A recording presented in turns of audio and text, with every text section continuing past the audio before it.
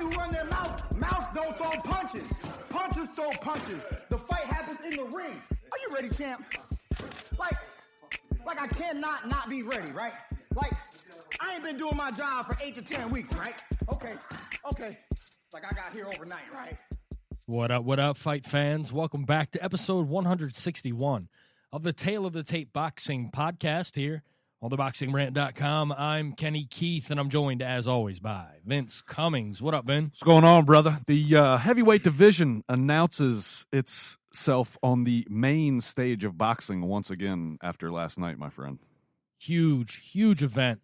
A huge event that exceeded all expectations as far as the performance in the ring. These two giant heavyweights put on a show, my friend. Yeah, it was. It's one of them special nights in boxing, man. And there's probably people watching that fight that aren't real, diehard, true boxing fans. But I guarantee you, anybody that tuned in and caught wind of Anthony Joshua for the first time, he's gained some fans. That's for sure. Yeah, it was a spectacular event from Wembley Stadium, man. As far as fights that we've seen in recent memory, I mean, I don't think there has been a fight that has delivered on this sort of stage. I mean, for what's at stake, the fact that these are heavyweights. Let's not forget the way that Carl Froch ended the fight against George Groves in their rematch at Wembley Stadium in front of 80,000. That was an emphatic boom, but that was not a heavyweight fight. That was not a battle of a legend versus the next coming. You know what I mean? Yeah. This was on a spectacular scale. It's always different when it comes to the heavyweight division, and as goes boxing, goes the heavyweight division. If the heavyweight division is popping and there's good fights going on, well, guess what? The rest of boxing follows right along behind it. It's better for the sport all around if the heavyweight division is where it may be going. I think last night, we don't want to get too far ahead of ourselves and announce the arrival and heavyweight boxing is going to be great again. But that was sure as shit the changing of the guard and a hell of a start. And a great continuation to an already strong start here in 2017. All right, you are tuned in to episode 161 of the Tale of the Tape Boxing Podcast. Be sure to drop by theboxingrant.com today and subscribe to the show on iTunes, Spreaker, and Google Play. And be sure to subscribe to the Boxing Rant YouTube channel. I had tweeted out earlier, Vin, that this was going to be a 2-episode week, but as is the nature of, and I guess the lessons I'm learning right now, 3 weeks into being a father, sometimes the baby calls and the agenda and schedule has to change. Life happens, my friend. It does indeed. Not for me, though. I'm good to go. Yeah, oh, you're good to go? Vince is down for 2 shows. It's my fault, guys. But that's all right, because instead we'll bring you an action-packed episode 161. We have a Fight of the Year candidate as the heavyweights clashed from Wembley Stadium in London, England, and, of course, a preview of 2 of Mexico's biggest boxing stars. And Canelo Alvarez squares off against Julio Caesar Chavez Jr. HBO pay-per-view. We got a preview of that. Some showcase fights that could lead to future opponents, could lead to future matchups within certain divisions. And, of course, then, what would a spectacular, epic fight weekend be without the return of Scott Quigg? I'm glad my stream was fucked up and I can only catch half of it. Scott Quigg back in action, folks. Yeah, be sure to tune in because it is going to be at least 20 or 30 minutes on the man they call Quigg. Absolutely not. Oh, thanks for tuning in to episode 161. Be sure to follow us on Twitter at Vince Cummings81 and at Kenny Keith Jr. All right, Vin, let's get to the big show. 90,000 fans in attendance for the spectacular heavyweight clash from Wembley Stadium in London, England. It was on Showtime, 4:30 broadcast here in the United States Eastern Time. Anthony Joshua squared off against the legend Vladimir Klitschko for the IBF and the WBA heavyweight championship of the world. Vince, this fight delivered on every single level, in my opinion. I mean, the performances by Anthony Joshua and Vladimir Klitschko really gave me a boost. The last couple episodes of this show, there's been some serious layered cynicism. Yeah. Oh, yeah. Involved in the show as we get worn down by the boxing schedule and the politics that surround the nonsense of the sport. This was a clash of the future versus the legacy. These two guys, one needing to prove himself, one wanting to show the world that his decade-long reign at the heavyweight helm was not what some people had thought it was.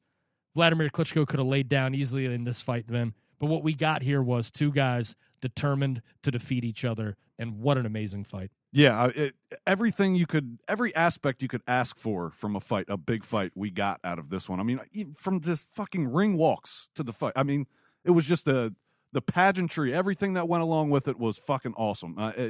And rarely in this sport do you get fights like that. So I appreciate the hell out of something like that when it comes around. You throw the performance that both of them put on top of that, and I can't remember a night in heavyweight boxing in recent history that's been anywhere near that.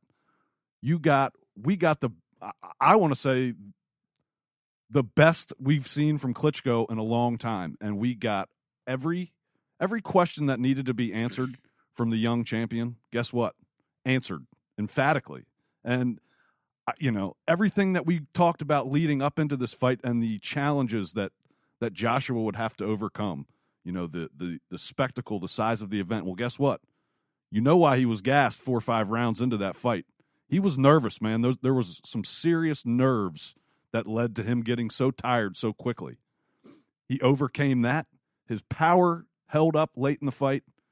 And for all those people that for all the years have just said, Klitschko's just got that glass chin, man, and he's got no heart, and you can take it to him and get rid of him.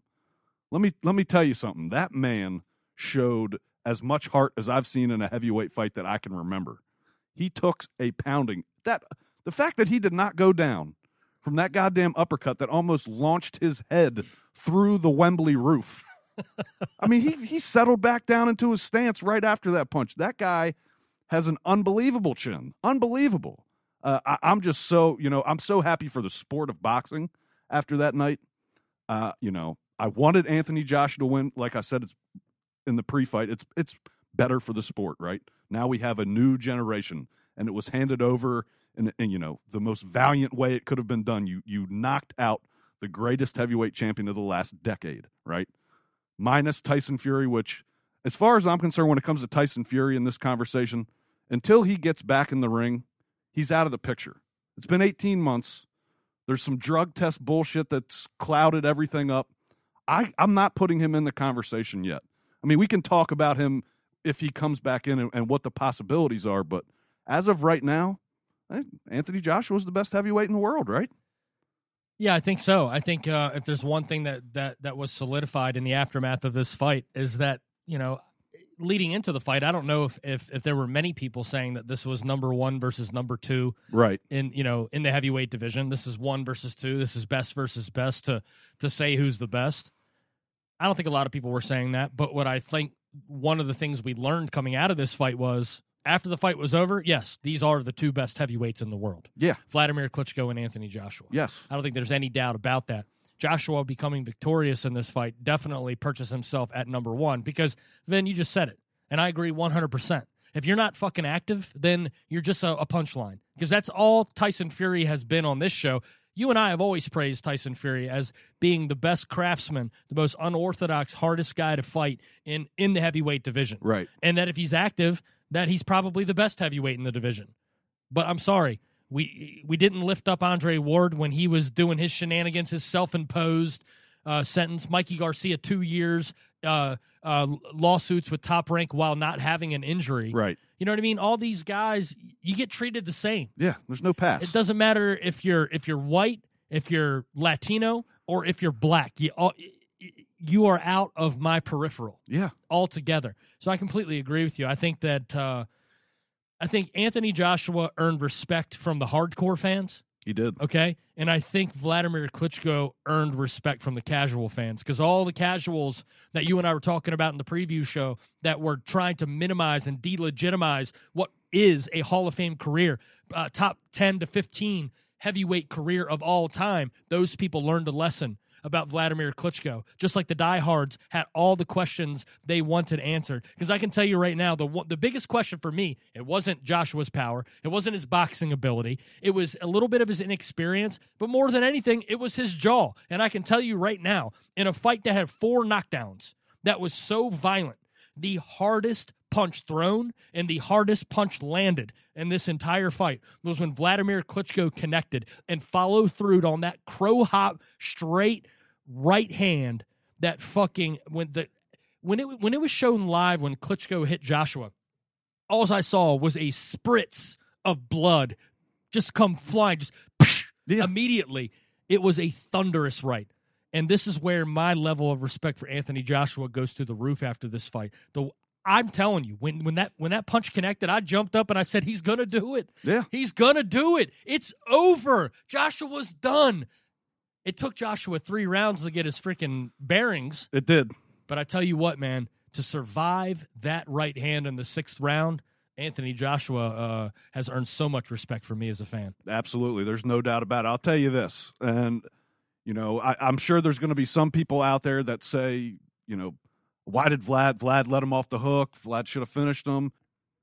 But, you know, you can say all that all you want, and I was frustrated, too, watching it like, what come on, more right hand. I wanted to fucking drop Jim Ross from the WWE in the ring. It's right hands. I mean, because he seemed to be holding back on it when he should have thrown a little more. He kind of started lunging in from too far out with that left hook, and Joshua kept ducking underneath of it. But I also think Vladimir Klitschko was tired too. I think Vladimir Klitschko has a little bit better of a disguising himself and being tired, where Anthony Joshua has his mouth wide open. But Joshua was on noodles for 3 rounds. No doubt. His knees were, I mean, he could not get settled. He was chit-chatting with Klitschko. Usually you see guys, look, if a guy's talking to another fighter and he's in good shape, he's initiating the offense and he's carrying on. Right. You know, kind of the way that Lomachenko was teasing Jason Sosa in his last fight. Mm-hmm. Like, I'm dominating you, dude. You know what I mean? Right. No, he was chit-chatting with Klitschko because I think that he didn't really know where he was at. Maybe he was knocked back into one of their sparring sessions years ago. Right. My wife looked at me, and, you know, my wife watches the big fights. And right in that moment, when Joshua was running his mouth to Klitschko and not throwing any punches, my wife was like, he looks really tired. Do you think he should be talking that much? Oh, man. But I tell you what, he shocked me. Because I sent out a tweet during the fight. If this thing goes past 8 rounds, this is advantage Klitschko. And it seemed after 8 rounds, it was advantage Klitschko. Did not look good. The fight was tied after 9 rounds for me. I had it tied all the way up until the knockout. Right. Okay? And I'm telling you right now, man, the knockdown in the 5th round, Klitschko won that round. He got knocked down by Joshua, came back and won the round, but it's a mandatory 10 points, 10-9 round for Joshua. That to me, and the 10-8 round, if look, the 10-7 round at the end and the 11th round with the 2 knockdowns didn't count towards those final scores, but those 10 rounds that were scored by the judges, I'll tell you right now, man, I had it tied. It was a 10-8 round when Klitschko clipped him in the 6th. Mm-hmm. I can't believe that there were 2 judges that had that thing, 3 points for Joshua, going into the 11th round with no chance for Klitschko. It is very convenient that the gap was just wide enough to ensure a Joshua decision, because I can tell you right now, that fight, I have a hard time understanding from anybody. I watched it twice, both telecasts, and what I saw was a fight that was heading towards a draw. Yeah, I had it even at the time of the stoppage. You know, I think what it was on the 2 scorecards with the 3-point advantage was both of them, I believe, scored the first 4 rounds for Joshua. And I gave the first to Klitschko.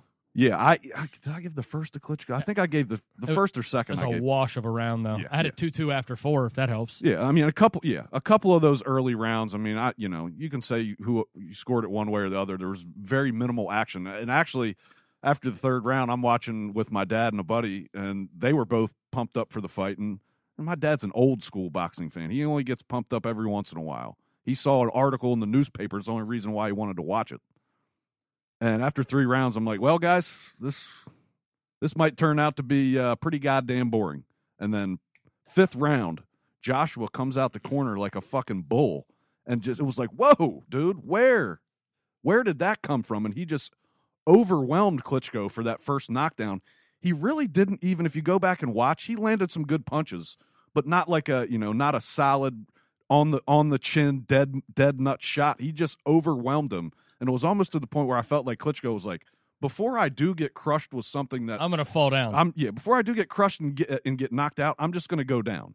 And that's what that knockdown felt more like to me. And he got up, and there was not really a recovery period for him. He never was truly knocked out. It looked worse than it was, though, Vin, because remember, he was bleeding from a headbutt from prior. Yes. So it was the first time you saw him get up and blood streaming down his face. Yep. But it clearly didn't come from that. No, it didn't. And I'm just, the biggest questions that we had coming into this fight about Anthony Joshua, Ken, and there was 2 or 3 of them, and I just thought there was no chance in hell that he could keep especially seeing him in what started after the knockdown in 5, 6, 7, and 8, and even 9, really. He was just done. The fact that he was able to dig deep enough to compose himself and finish that fight, I mean, against a fighter like Vladimir Klitschko, that is not a feat that is done easily at all. Then, leading into that stretch, and I think for the entire fight, actually, Vlad landed his jab at a 40% clip. Yeah.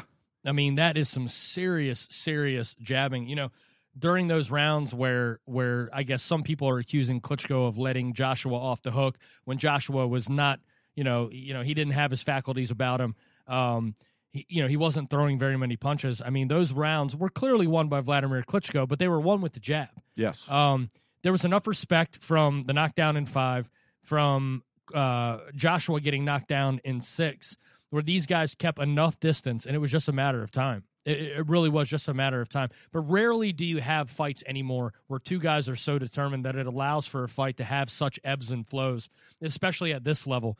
The heavyweight division has been dominated recently by one-sided fights. Mm-hmm. It's been dominated by showcase fights because outside of the top 4 or 5 heavyweights in the world, these guys are average Joes. These guys are former American sports players at the collegiate level or amateur level in different sports. I mean, these guys don't have a future in boxing outside of being opponents and hopefully achieving the mastery of gatekeeper. I mean, let's be honest. Right. So to find 2 guys outside of Anthony Joshua and Vladimir Klitschko to really contend now for this now unified IBF and WBA heavyweight championship is going to be a tall task.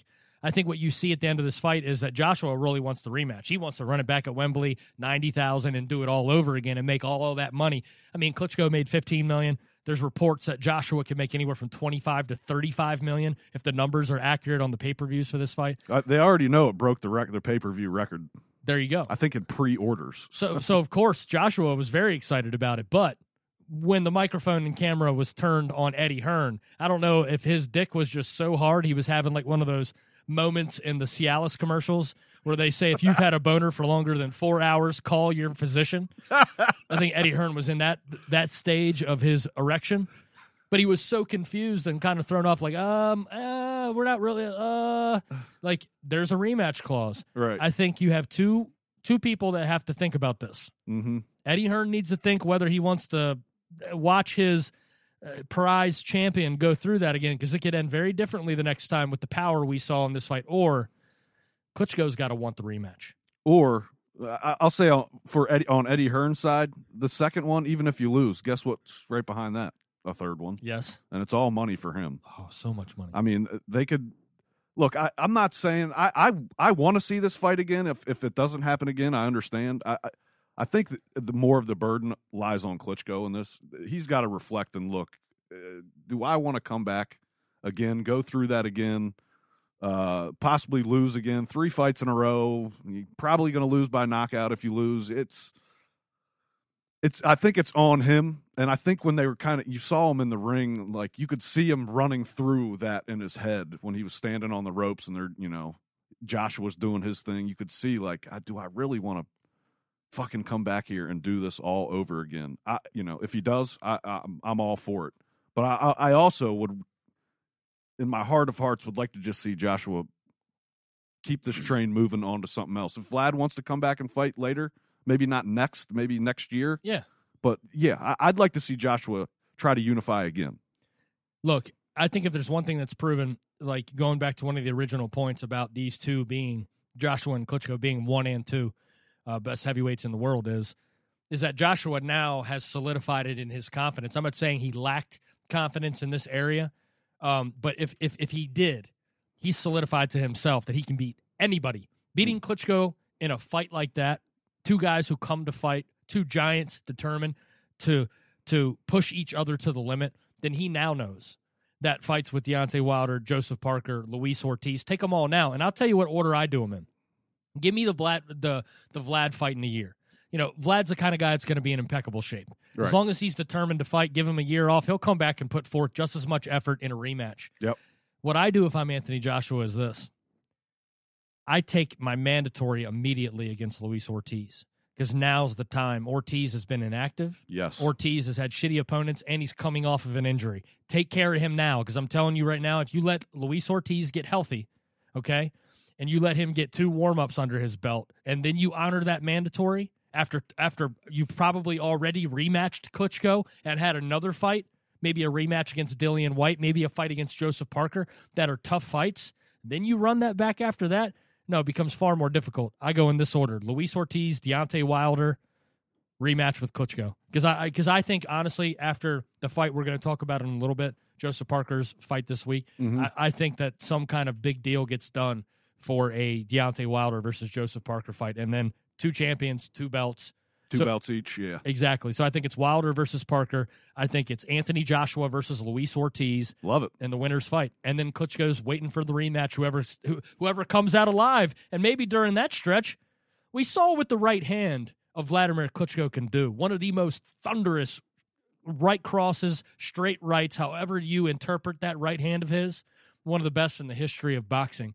And Deontay Wilder has to be thinking, if this guy comes forward and steamrolls me, I'm done for. I got one shot, and it's this right hand. And we've seen him uncork that thing, and we've seen Joshua get put down and nearly flatlined by one from Vladimir Klitschko. Mm-hmm. You think Joshua's just so confident that he's just like, fuck it, I'm going to go in and take this noodle leg Deontay Wilder out in 3 rounds. Yeah, and I think he'd be a huge favorite in that fight. But I think me and you both would agree, and I think a lot of people would agree that Deontay Wilder's right hand may, if he doesn't hit harder than Klitschko, it's equal to Klitschko. Well, it's a 12-year younger or 9 or 10-year younger version, right, of a devastating right. So we know it can be done, and we know Joshua can get dropped. So Wilder does have a chance in that fight.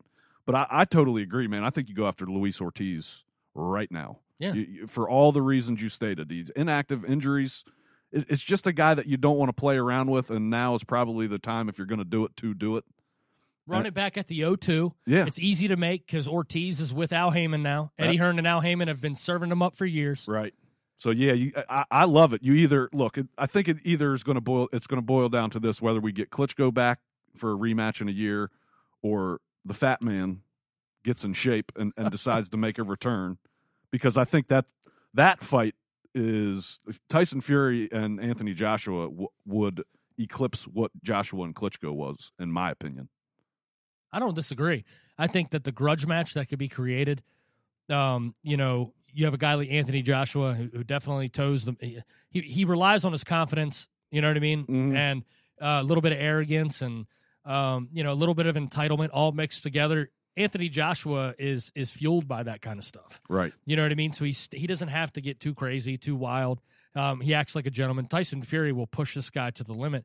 I think one of the great, things that, some people don't talk about, which really gave Tyson Fury the advantage, not just in the ring with his unorthodox style and Vlad wanting to fight in the center of the ring, and Vlad being a little bit gun shy. I think that the theatrics leading up to that fight, I think the fact that the fight was postponed, I think that it just lasted so long, it became so tedious, and I can guarantee you're in the room as much, as much time as Tyson Fury and Vladimir Klitschko were together. Oh my God, it was probably nonstop, Vince. Yeah. Nonstop from him. Imagine a long promotion between Tyson Fury and Anthony Joshua. The mind games, that's one of Fury's greatest weapons. Oh, it absolutely is, and he's playing them already. He's been playing them the week of this fight. He's been making sure he's putting videos out, and I believe he tweeted after the fight, he congratulated Joshua for the win, and he said, "But you're a boxer's dream, and I will play with you." And you know what? He may very well. I'm not just I think playing with him is a little bit too far, but yeah, Tyson Fury could probably outbox Anthony Joshua. But guess what, Tyson Fury? Get your fat ass back in the ring, or you're irrelevant, and it doesn't matter. You're entering the fringe of this conversation. That's it. I mean, we can't consider him seriously in any of this. Well, we could if talking shit resulted in weight loss. You know what I mean? Then we'd be right on point. I've been seeing plenty of pictures, and I know he's back in training, but he still looks fucking huge to me. Yeah, he's got at least 50 pounds to lose. Yeah. At least. Really the difference in the fight for me, I thought that Joshua and Klitschko was an even fight. Both of us scored it tied leading into, the knockout. But in the moments in the fifth round, the moments when Anthony Joshua physically imposed himself, shot out of a cannon, put caution to the wind, that is where you saw the difference, the separation. It wasn't the age. To me, it had nothing to do with age. Mm-hmm. It became in those bursts, he became unmanageable for Vladimir Klitschko. And you're talking about a Vladimir Klitschko who was eye to eye with him. They were the same exact height, but he was 10 pounds less. And he's a guy that has never really succeeded fighting off of his back foot. Now, all credit due, Klitschko has picked off many a foe with a fadeaway punch. There's no doubt about it. Right. That little fadeaway check left hook, little fadeaway right cross, he's done it many times, but not against a guy who's 6'6", 250 pounds with the athleticism. It became overwhelming, and it's really what Anthony Joshua should have done the entire fight. I just think in those early rounds, when little was being done, that the jab of Vladimir Klitschko was getting respect from Joshua, and that's why it took Joshua a little while to put his foot on the gas. No, I'm not going to argue with that at all. Look, I think also it was a couple, there was, I want to say maybe in the third round, I can't remember. It was the first punch of the round. Klitschko came out right away and threw a straight right hand. Mm-hmm. It was to start the fucking round. I think it was the second. May have been the second round, second or third. I think that also was like, okay, whoa, that was fucking quick. How'd that get there? Yeah. And a very underrated aspect of Vlad's game is hand speed. And when he came out in the fifth round like a bull, I think a lot of that had to do with he felt himself getting tired in the fourth round. He was like, I need to fucking make something happen here because I don't know if I'm going to make it the whole fight. Sure as hell didn't seem like it. But what an emphatic close in the 11th round. It was. Dropping Vlad twice, hurting him pretty bad the second time. I thought Vlad did well to recover. His veteran tactics, going for the clinch. Joshua, more than a handful in those clinches. Vladimir didn't have as much success as he's had in previous fights when moments like that have happened with the clinch. Survival mode kicks in. He did well. I think his conditioning, served him well, being able to skate outside on the ropes. He was staying away pretty good. And then Joshua gets him pinned against the corner. Not very many solid punches are landed, but Vlad is literally pushed up against the top rope, bent over backwards a little bit. He's not able to throw a punch, and the referee jumps in and stops the fight. I thought that Vlad had gained enough equity in his amazing Hall of Fame career and the performance that he put forth in this fight to see it to the end. But you could tell that the referee and the judges both had it in a situation where let's get Joshua out here with the win one way or the other. I'm not accusing corruption. No. It was not a bad stoppage. I just felt that there were certain things into the advantage of Anthony Joshua into this fight. But guess what? If Anthony Joshua doesn't knock Vladimir Klitschko down 2 times in a row in the 11th round, he doesn't get that equity anyways. No, you're right. And look, you mentioned it. I mean, after those 2 knockdowns, the way the scorecards that we saw after the fight, the fight was over. The separation had been created at that point. Even the one card that Vlad was winning by 2 points at that time was gonna flip the other way, 1 point for Joshua, and the other cards were gonna have Joshua up 5 points. So already the fight was done, minus Klitschko getting a knockout, which I don't think was going to happen later. No. Look, there's no doubt about it. I just, as a boxing fan, maybe I'm being greedy because it delivered on such a high level. I wanted more. Right. And I knew there wasn't anything coming on boxing-wise for the rest of the evening. Yeah. Give me that last round. I mean, just give it to me. Give me that last fucking hit, man. I'll tell you this, though, Vince. I did not think I would be saying this on this show, on this episode after this fight, that this is the leader in the clubhouse for 2017 Fight of the Year. Yeah, I was thinking about that, and I'm not going to say I disagree because you're right. It had everything a fucking Fight of the Year along every line should have. Knockdowns on both sides. just extreme fucking drama. What was on the line? Yeah. The crowd. Yes. All of that went into making that what is going to be a serious contender and fight of the year conversation for me. We got a long way to go in what's been a hell of a year. I was trying to think back to other fights, and I couldn't place one ahead of it right now. But I will say the one thing, and goes for any really heavyweight fight, there wasn't the sustained action, but there was action in bursts that is the best kind of action. Oh, it was thunderous. Yeah, the best kind of action the sport can offer. So I get you saying that, and I won't argue anybody saying that that's their fight of the year. But I think before the year is said and done, we're going to get a fight that's not going to have the same shit on the line. It's not going to have that, but we're going to get in-ring action that will be tough to not make fight of the year. Yeah, dude, it's very early. I mean, let's not forget that this was the last fight of April. Yeah. You know what I mean? We got 7 months to go. Yeah, I mean, we're only a third of the way through this thing. Mm-hmm.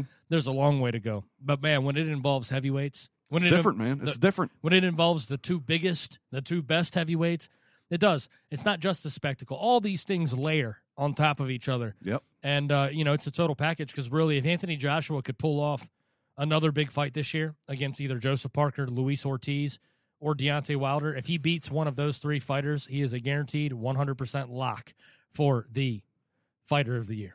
There's no doubt about it. Because Tyson Fury won it by dethroning Vlad. Yeah. And that was his only fight. Mm-hmm. As of right now, you have to say he is. I would say. Yeah, right now, well, clearly. We got a big fight to talk about that's happening this weekend, Vin. But I mean, let's be honest. It's more. I don't know. That's a spectacle in a different manner. The opposite side of the spectrum of a spectacle. Maybe I would give it the opportunity to achieve this kind of a fight, but I don't think that there's as much explosion and power involved in this, and I think that there is being way too much credit given to Julio Caesar Chavez. But don't let me go too far into that because we're getting a little ahead of ourselves. So Joseph Parker returns to the ring to defend his WBO heavyweight title this weekend. It was supposed to be Hughie Fury, as the Furies do, pulled out. Yeah. Razvan Cojano steps in. Is that how you say it? Razvan? Tadadasala. There you go. So, anyways, it's an opponent. Yeah. Okay. Joseph Parker will defend his title, and then much will be known. Deontay Wilder has got to be a little bit more active here. Now, wait a second. Did you see the back and forth between Bellew and Wilder at the weigh-in the day before the fight when they just had a 5 or 6 minute back and forth of the most incoherent fucking bullshit ever? So what you're saying is that it was staged by the promoters? It felt that way. It certainly felt that way. Bellew's in there doing an interview, and then all of a sudden in the background, you just hear a loud, "Bomb Squad!" And all of a sudden, he's like, "Oh, look, I don't need no squad, son. I don't need no squad." And then the shit takes off from there. How do you feel about that fight? Because now it sounds like it's going to happen. I feel like if that fight gets fucking made, that's a disgrace. But it would be fun. The promotion would be fun. It would. It's kind of a mismatch. I mean, Bellew, is definitely the more skilled fighter in that fight. Bellew would have a very good chance of winning a heavyweight belt, and that to me, that is just that's a fucking crime. But it makes for another epic $20 million payday for Anthony Joshua, doesn't it? It does. There's so many different ways to weave this web, and I think as long as these matchups are made, I think that Deontay Wilder is the reluctant party so far. Joseph Parker not trailing very far behind. Yeah. These two guys are taking the easy road right now. Okay. So it's going to be up to these two title holders to really see what happens. I don't think there's any doubt in Anthony Joshua's mind that everybody is next. Yeah. He's not going to fear anybody moving forward at all. All right. So Anthony Joshua does it then. He answers the questions. Vladimir Klitschko puts on a performance of a lifetime. You got anything left to say about this epic battle? No. Thank you. Yes, absolutely. Great fight. Anthony Joshua is now your IBF and WBA unified heavyweight champion of the world. Congratulations to Anthony Joshua and Vladimir Klitschko. All right, Vin. What would a podcast be without the appearance of Scott Quigg? Oh, God. Your boy. Scott Quigg left Joe Gallagher on, upon your request. Joe wouldn't let him eat Legos anymore, so he had to. Oh, so he heads out to Hollywood, California to train with Freddie Roach. Yeah.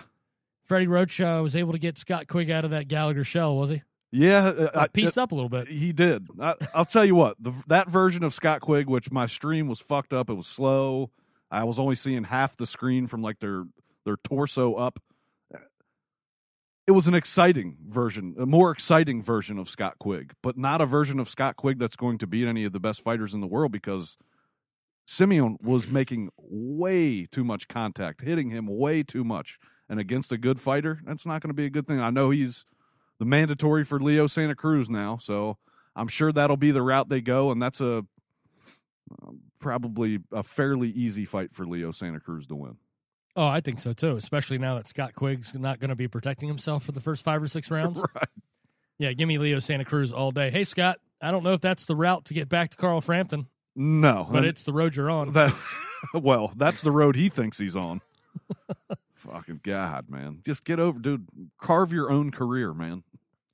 Scott Quigg's the WBA featherweight mandatory now. Another eliminator fight. Olympic gold medalist Luke Campbell squared off against Darleus Perez, a guy that Anthony Corrales' legend was forged against.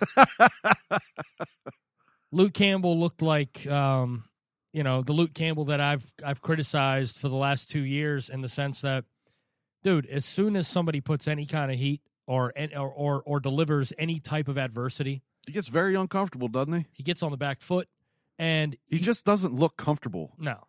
When he's under attack. That would be the best way to describe. He goes limp. Yeah. It's just he doesn't like getting hit, period. That's what it looks like to me anyways.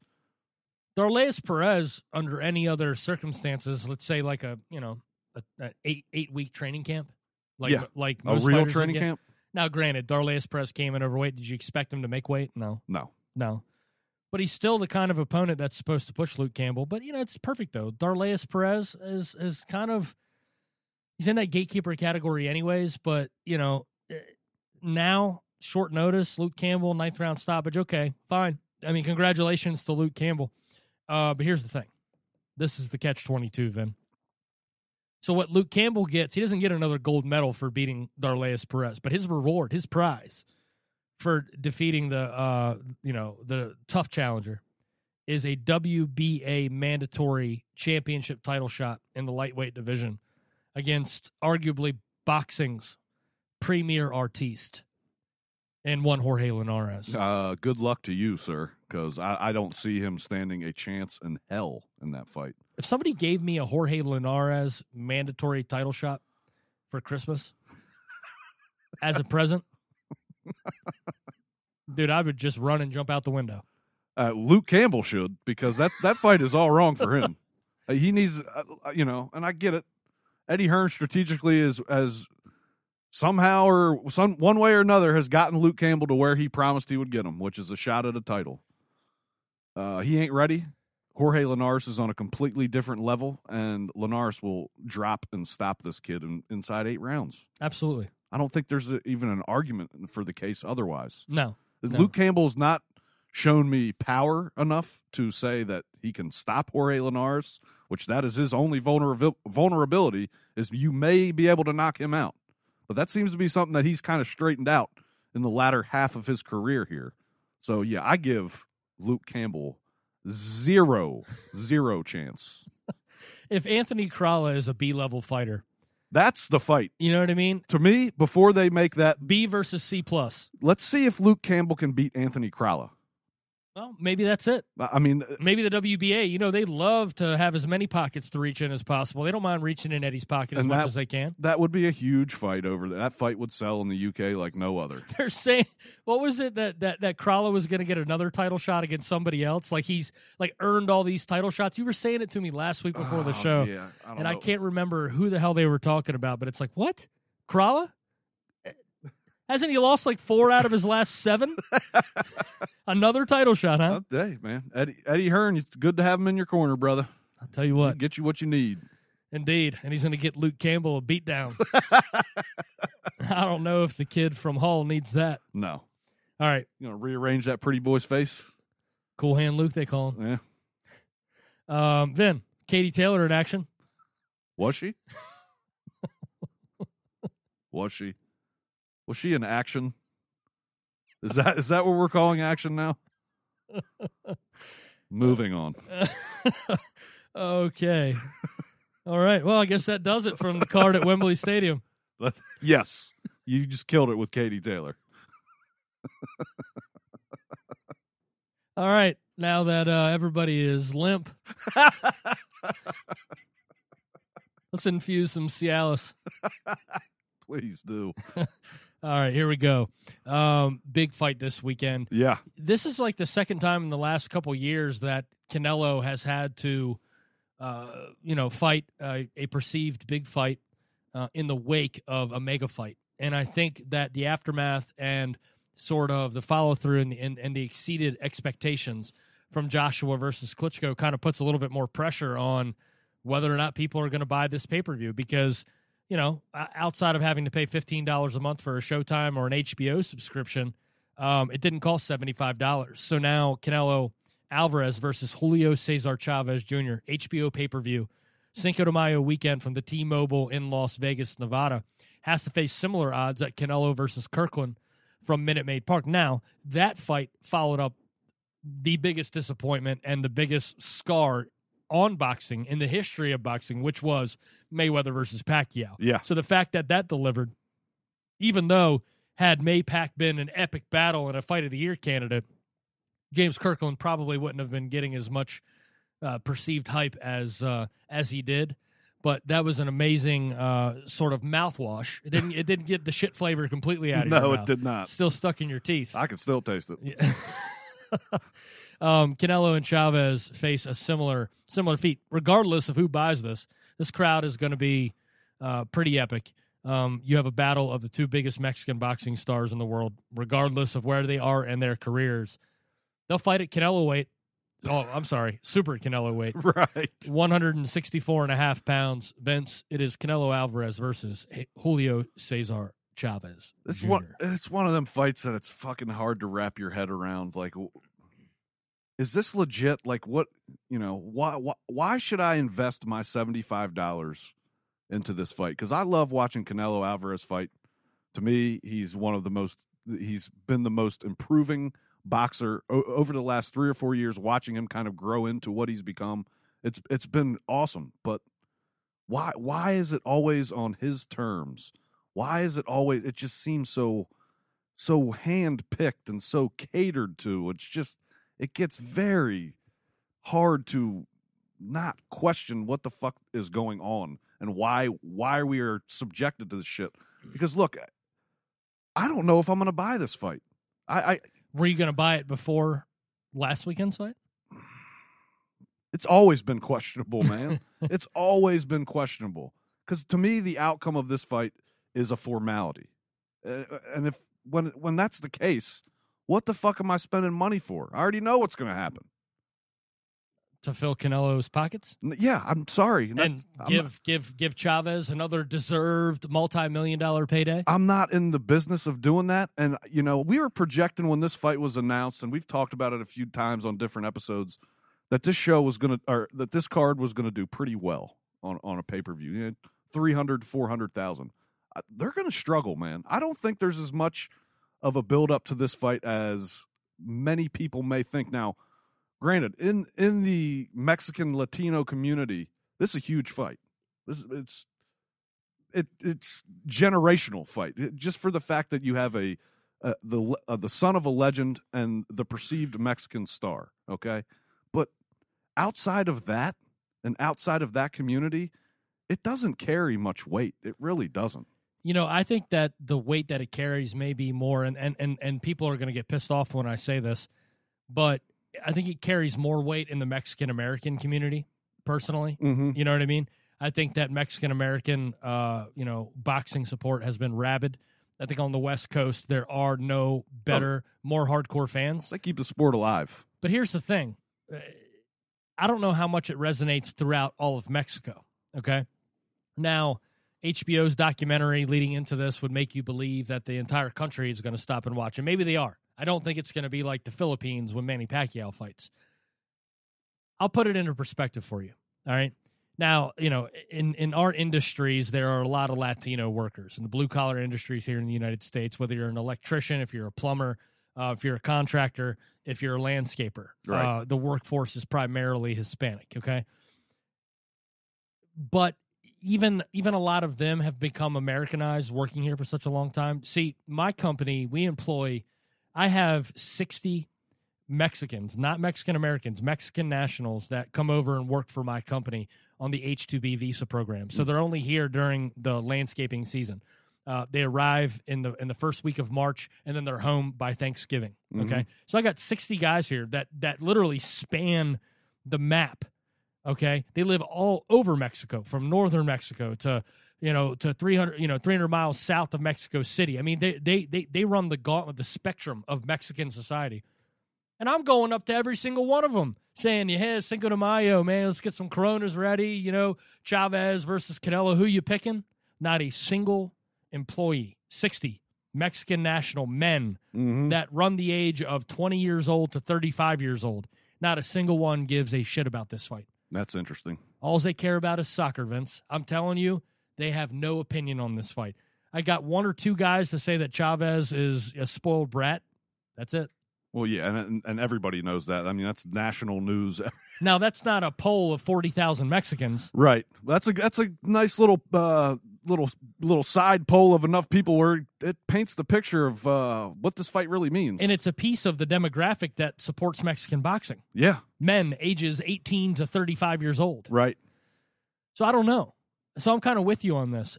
After the theatrics and the spectacle of Joshua versus Klitschko, I woke up this morning just wanting to watch the replay, and I was like, can't wait to do the show that we're going to do for Joshua versus Klitschko, but fuck, man. Seriously? Nah, we got to preview Canelo versus Chavez, too. I was so disappointed. I put on the HBO documentary, and it got me back in the mood to talk about the fight a little bit. Well, Liv Schreiber will get you up for anything, buddy. Oh, sweet sounds of Liv Schreiber. He can narrate you taking a dump. It would be epic. For sure, it would be epic. I don't know, man. The more and more I think about this, as I am tasked by the millions of dollars that you and I get paid to talk about boxing as professional journalists, I have a duty to really break this down and really, really think about this. Yeah. The more and more I think about this is such a lopsided fight, and I think Canelo is going to destroy Julio Caesar Chavez, which will cap off a night of showcases and mismatches. So why pay $75 for foregone conclusions? I can't disagree with your take on that, man. I mean, look, am I interested in seeing the size differences? It brings a little intrigue into the fight because Chavez Jr. is significantly bigger, and he's going to, my guess, gain 25 pounds from weigh-in to in-ring on fight night. He's been in a sauna for a month. Yeah, I'm not sure. Like, to me, it looks like he's could quite possibly have overtrained just a tad. I mean, he looks completely emaciated, and I know he's doing it with Memo Heredia, and obviously there's some fucking question marks that always come along with that. But you got to think it's been being done in a healthy way with him. But it doesn't look like it. You think he's drinking piss? I don't think that flies in that camp. That was that questionable Memo Marquez camp, wasn't it? Yeah. For Pacquiao 4? Drinking pee, having muscles just appear on top of his muscles. Was he eating ostrich eggs or whatever he was eating I think he was drinking Zeus's sperm. Well, from that fucking punch, it seems like it. Oh man.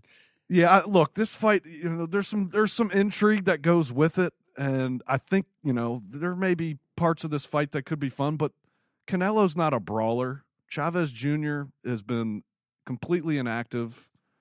He hasn't taken the sport seriously for the last 3 years. Now we've been seeing pictures, and we're supposed to believe that because he's in shape now, this is a serious Julio Caesar Chavez Jr., and this spells trouble for Canelo. Well, I'm sorry, sir. I'm sorry, Golden Boy. I'm not that gullible. This is a formality, and it's easy work for Canelo Alvarez. Oh, it's really easy work, Vin. I mean, let's be completely honest about this.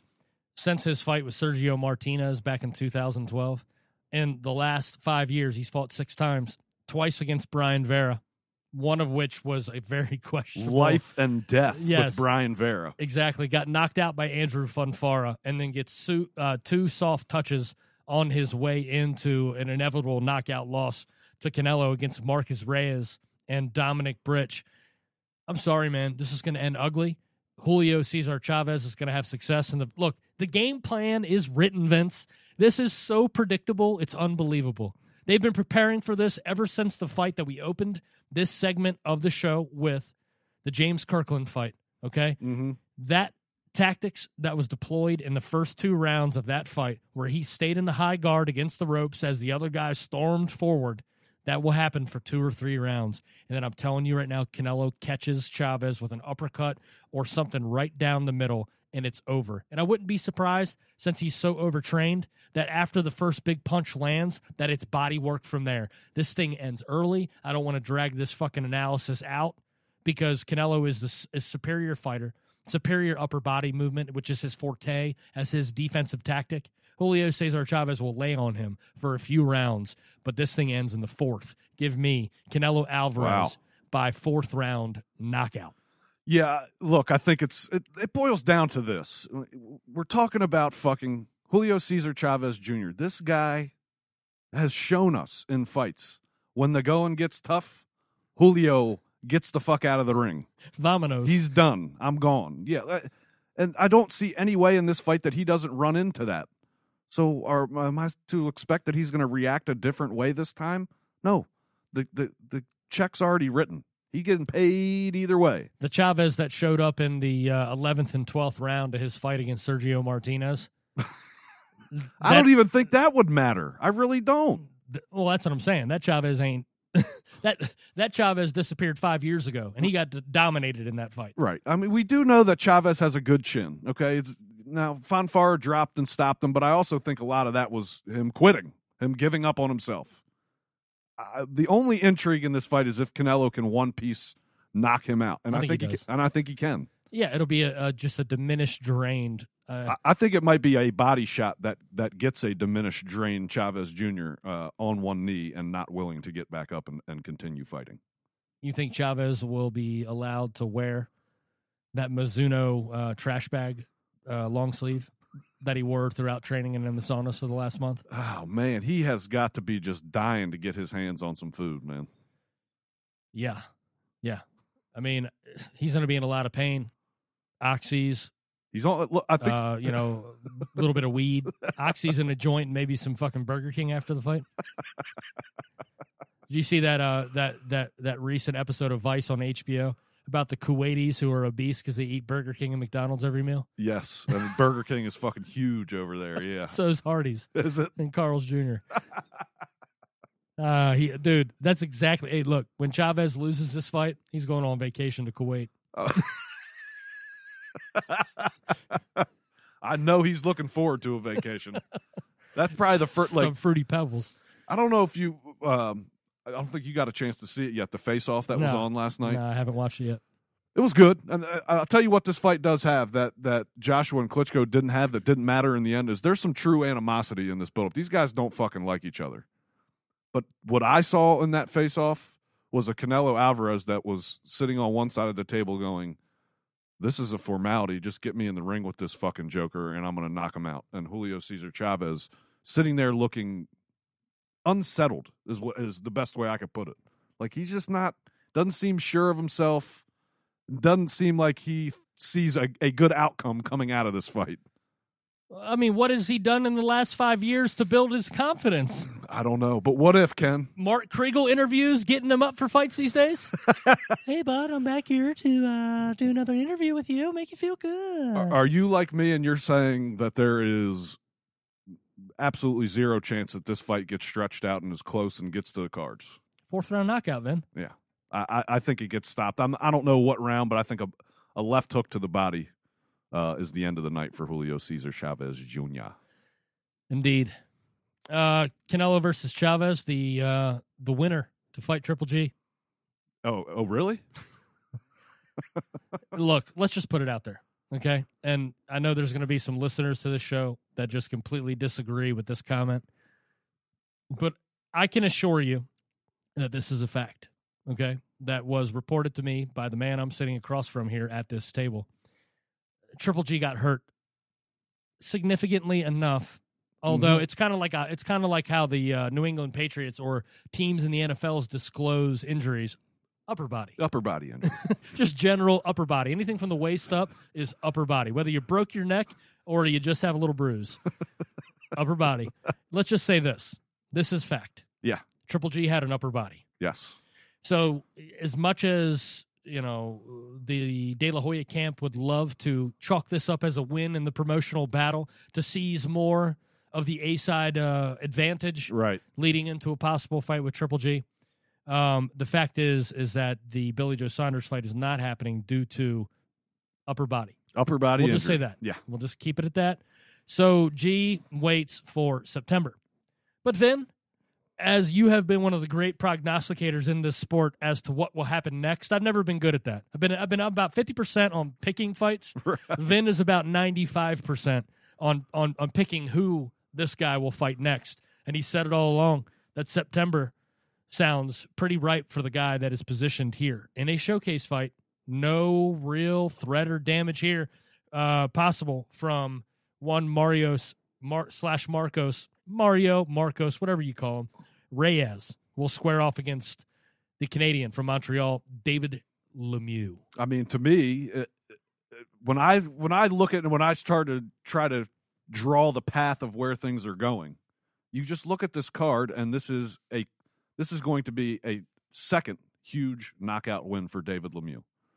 You're going to put it right before where Canelo Alvarez is going to knock out or / dominate Julio Caesar Chavez Jr.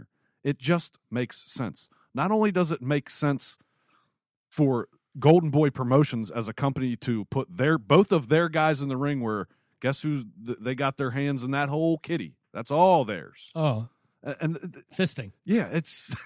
I mean, it's in there. Yeah, fists full of dollars. Oh, man, you fucked me up, dude. That's what I do, man. I play those Tyson Fury mind games. I mean, to me, it's just been written, and I'm not saying I'm right. I know this is not fact, but I just feel like yes, in September we are going to get Canelo Lemieux, and why the hell not doesn't make the most perfect sense in the world to do Triple G Canelo on Cinco de Mayo. Actual May 5th is next year. Mm-hmm. The 5th falls on a Saturday. It's a home run. It's knock it out of the park. I'm sorry. The stars are aligned, and I tell you what, Canelo has, as much as we want to give him, a pass, he ran this gauntlet at such an early age. We do forget he's still, and he mentions it in the face-off, and it's a great fucking point. He's 26. He's 26 years old. But his last couple fights have been against guys that are either considered past their prime, have glass jaws, have had the career beaten out of them, or are never will be's. So where have we seen that before, Ken? Who took a career path like that when they came back? I would say the Canelo Alvarez opponent from September 14th, 2013. One Floyd Joy Mayweather? Bundles of joy. Bundles of joy. No, Liam Smith, never will be. Okay. Amir Khan. I don't want to call him a has-been. He's always there, I guess. But he's always, he's glass jaw. Miguel Cotto, perceived over the hill. Mm-hmm. James Kirkland, same status as Amir Khan. A guy that a stiff breeze will blow over. Mm-hmm. So, even though these were all pretty, the Cotto fight was temporarily competitive. He hasn't exactly fucking matriculated his way through a minefield is what you're telling me. But he has a way to still put on a little bit of spectacle. You know what I mean? I mean, you have, the Erzlandi Lar fight had a very contentious crowd. The Miguel Cotto crowd sold out. Amir Khan, T-Mobile Arena. Don't forget James Kirkland, 35,000 in front of Minute Maid. Liam Smith does over 50,000 at Jarrah's World. Yeah. So he can draw. He draws in heavily populated Mexican-American states, border states to his home country. But this has been a well-crafted Oscar de la Hoya / Eric Gomez concoction here that has been taken right out of the playbook of the man that did the same exact thing, albeit in a much more active and much more ferocious way. He did it with Floyd Mayweather as well. This is taken right out of page 1 of Top Rank and Bob Arum's playbook. The development of Canelo Alvarez, the positioning, going into this Chavez fight, being able to go into a David Lemieux fight, keep it in-house, go outside, get the big payday. Triple G will be that much older. And like we said, upper body. Yeah, upper body. Upper body. It all plays into it. Yeah. It's smart promoting. Well, do you think Vladimir Klitschko... Hold on a second. Do you think Anthony Joshua beats Vladimir Klitschko of 6 years ago? If that Vlad shows up, probably not. 256 pounds, 16 pounds heavier, that less. I mean, come on, man. No, I don't. Yeah, I think Klitschko would get him. Yes, definitely. That's Canelo's path to Triple G, Vin. And I've been sitting here trying to just be the antithesis of the logic you speak. Sometimes the boxing trolls on YouTube will influence one to think in mysterious ways. Here's the one thing that could punch a hole in the theory that I'm saying for next year is that Golden Boy catches wind of this upper body injury, and now they decide to put the pressure on. Hey, we want the fight. We want the fight. We want the fight. We want the fight. When they can't, they physically can't do it right now. So that and get forced into it when they maybe shouldn't. So who knows? Timing's everything. Who knows? Yeah, it is. It is. Timing's everything, and I think that the timing is right for a heated rivalry between today's great Mexican star and the son of Mexico's greatest boxing star. Yeah. Canelo versus Julio Caesar Chavez Jr. Vin, formality? Yeah. Pick a round. Just pick a round. I'll say 7. Seventh round? Seventh round. I'm taking the 4th. Canelo lifts the belt. David Lemieux versus Marcos Reyes. Showcase fight. Lemieux, spectacular knockout again. Yes. Okay. Lucas Matisse returns to the ring, this time going up to 147 pounds. The last time we saw him, he was on the receiving end of a fractured orbital bone from a right hand of then 140-pound WBC champion Victor Postal. Matisse said he never said he didn't want to come back to boxing, even though some in the media had speculated that it'd be the best thing for him after such a devastating injury, especially the way that injury and the way he succumbed to it and kind of submitted to it like, no, I'm done. My eye is completely closed in on itself. I'd like to have my eye moving forward in life. Makes a comeback. Does Lucas Matisse, the Machine, one of your favorite fighters of the last 5 years? Yeah, I don't know how to feel about it.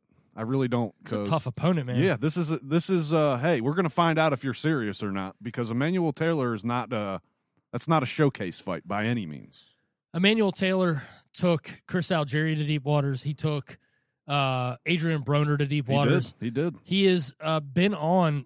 He's been in very, very close fights against some really good names. Probably the best gatekeeper at 147. Oh, without a doubt. Without a doubt. This fight, to me, for Lucas Matisse, this is going to be a tough fight. He's going to be battling ring rust. That's not to say that Emmanuel Taylor has went on to, fortune and fame and quick knockout victories and stayed superiorly active. Right. No. But what this is basically Oscar and Lucas probably having a conversation and saying, listen, if I still got it, don't put me in against the bum. I don't want to be teased and sort of given delusions of grandeur by beating somebody that I should dominate. To me, put me in tough. Yeah, this is a fight that will jump him in. If he wins, will jump him into the rankings right away. You think he's still got something left? He's 34 years old now, is he? I think he beats Emmanuel Taylor, but I don't think he's got enough left to maybe get a title shot at 147. Maybe. I can't see him getting anywhere closer than an eliminator fight. I agree. I don't think Taylor has enough power, but I tell you what, if just by happenstance that Taylor were to connect on that same eye with a solid shot, how is Lucas Matisse going to react? Because let's remember, the first time it broke, he took a knee and he quit. Well, yeah, we'll find out if he really is serious about a comeback or not if that happens. And I wouldn't blame him. I mean, when I say the word quit, it's not in a negative connotation. No. It's he knew his limits there. And we'll see where the limits are now. It's actually a smart move by a fighter when they I'd like to see a fighter do that. Like, all right, yep, I'm done. That's it. I'm not going to fucking hurt myself for the sake of the sport. Lucas Matisse is back, my friend. I'm looking forward to it. All right, one of the very best young fighters at 126 pounds in action. A guy's career that I wish was not involved in pay-per-view cards. Yeah. We saw his perceived parallel universe equivalent in Oscar Valdez being put on as a headliner on a top-ranked pay-per-view, and Oscar Valdez. She got this kid on ESPN, man. Jojo Diaz pay-per-view. I don't think it's as good as these two are, and I hate to always lump them together, but I feel like they're going to be talked about together for a long time. Jojo Diaz is not being brought along the way that his talent would deserve, because batting fourth. No, it's not good, man. It's not enough exposure. There's going to be this fight's in Vegas, Vin, right? Mm-hmm. So that 25,000 seat mega arena, the T-Mobile, 500, 1,000 people going to be in the crowd to watch the fight? Yeah, they're going to be getting lubed up before they get in there for that main event. So, yeah, absolutely not. So even if it's an awesome fight, it's not going to get the fan support that it deserves. No, nope, it won't. And most people that order pay-per-views, let's be honest, they don't sit down from start to finish of the pay-per-view and watch all 4 fights. You're up and about. You normally have a party going on. You just don't sit down and focus in on the fight like that. I feel bad for him. Like I said, the kid should be headlining on ESPN. Why didn't he headline one of these ESPN cards? Yeah. Yeah. And then what? He's just going to come out of the darkness after his career was cultivated on pay-per-view, and then all of a sudden he's going to jump out and be like, "Hey guys, remember me? I'm a superstar." Yeah. So then if an Oscar Valdez versus Jojo Diaz fight does happen, where's the hype? There won't be much. Yeah. It's a couple years. That thing needs some stewing. Well, I mean, and look, we're talking about very young guys. Yeah. You know what I mean? It's disappointing. Jojo Diaz, showcase fight, Manuel Avila. Diaz doesn't have enough power to hurt many people, but he'll put it on whoever he fights. Yes, he will. All right. Man, let's wrap it up there. How's that sound? That sounds good to me, brother. We are over an hour into 161 here on the Tale of the Tape Boxing Podcast. Sorry we didn't bring you 2 episodes this week. We had a special guest lined up for the Canelo versus Chavez preview. We hope to be able to get that person on the show for the post-fight, but 3-week-old baby calls, daddy must come running. Wow, my life has changed, Ken. I know. I know. Our fans are going to start calling me a sellout. I sold out to real life, Vin. Yeah, Brian King already calls you a sellout, so.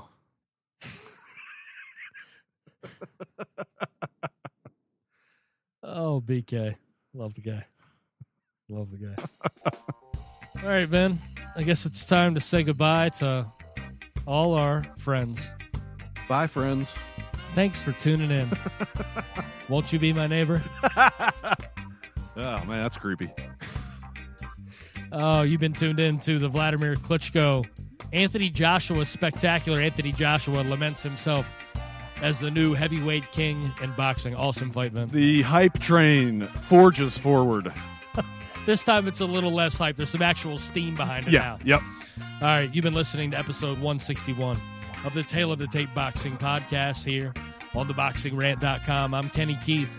Follow me on Twitter at Kenny Keith Jr. and follow Vince Cummings at Vince Cummings 81. Be sure to drop by theboxingrant.com today and subscribe to the Tale of the Tape Boxing Podcast on iTunes, Spreaker, and Google Play. And be sure to subscribe to the Boxing Rant YouTube channel today. We'll be back next week, hopefully with a special guest to deliver the post-fight of Canelo versus Chavez Jr. You've been listening to the Tale of the Tape Boxing Podcast on theboxingrant.com. Muchas gracias, everybody.